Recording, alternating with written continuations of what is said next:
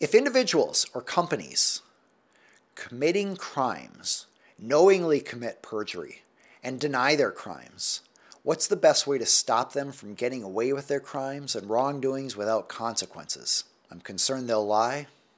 Should I write the judge? Should I meet with them in person? Go to the FBI and the U.S. Attorney for arrests? Well, this is a real frustrating situation. If you are dealing with a dishonest, unscrupulous opposing party, what are you to do?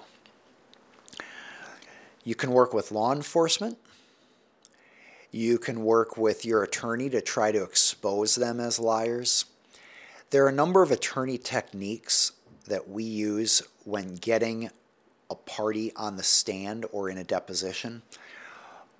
Once a person starts making lies, you can often expose those lies. I won't go into the details here. There's plenty of information online about how attorneys can expose dishonesty in a deposition or on a stand. I actually love it when the other side starts lying. One of the best ways to get in trouble in a lawsuit is to start lying, because now the judge doesn't believe a word you have to say. So I love it when the other side starts lying, and I tell my clients, whatever you do, tell the truth.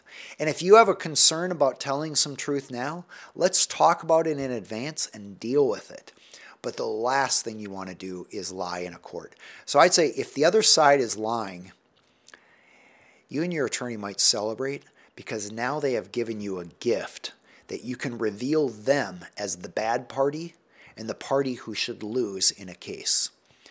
You do have a right to also contact law enforcement, but unless somebody is at risk of physical harm or some sort of serious financial fraud, law enforcement often doesn't like to get involved in this kind of stuff.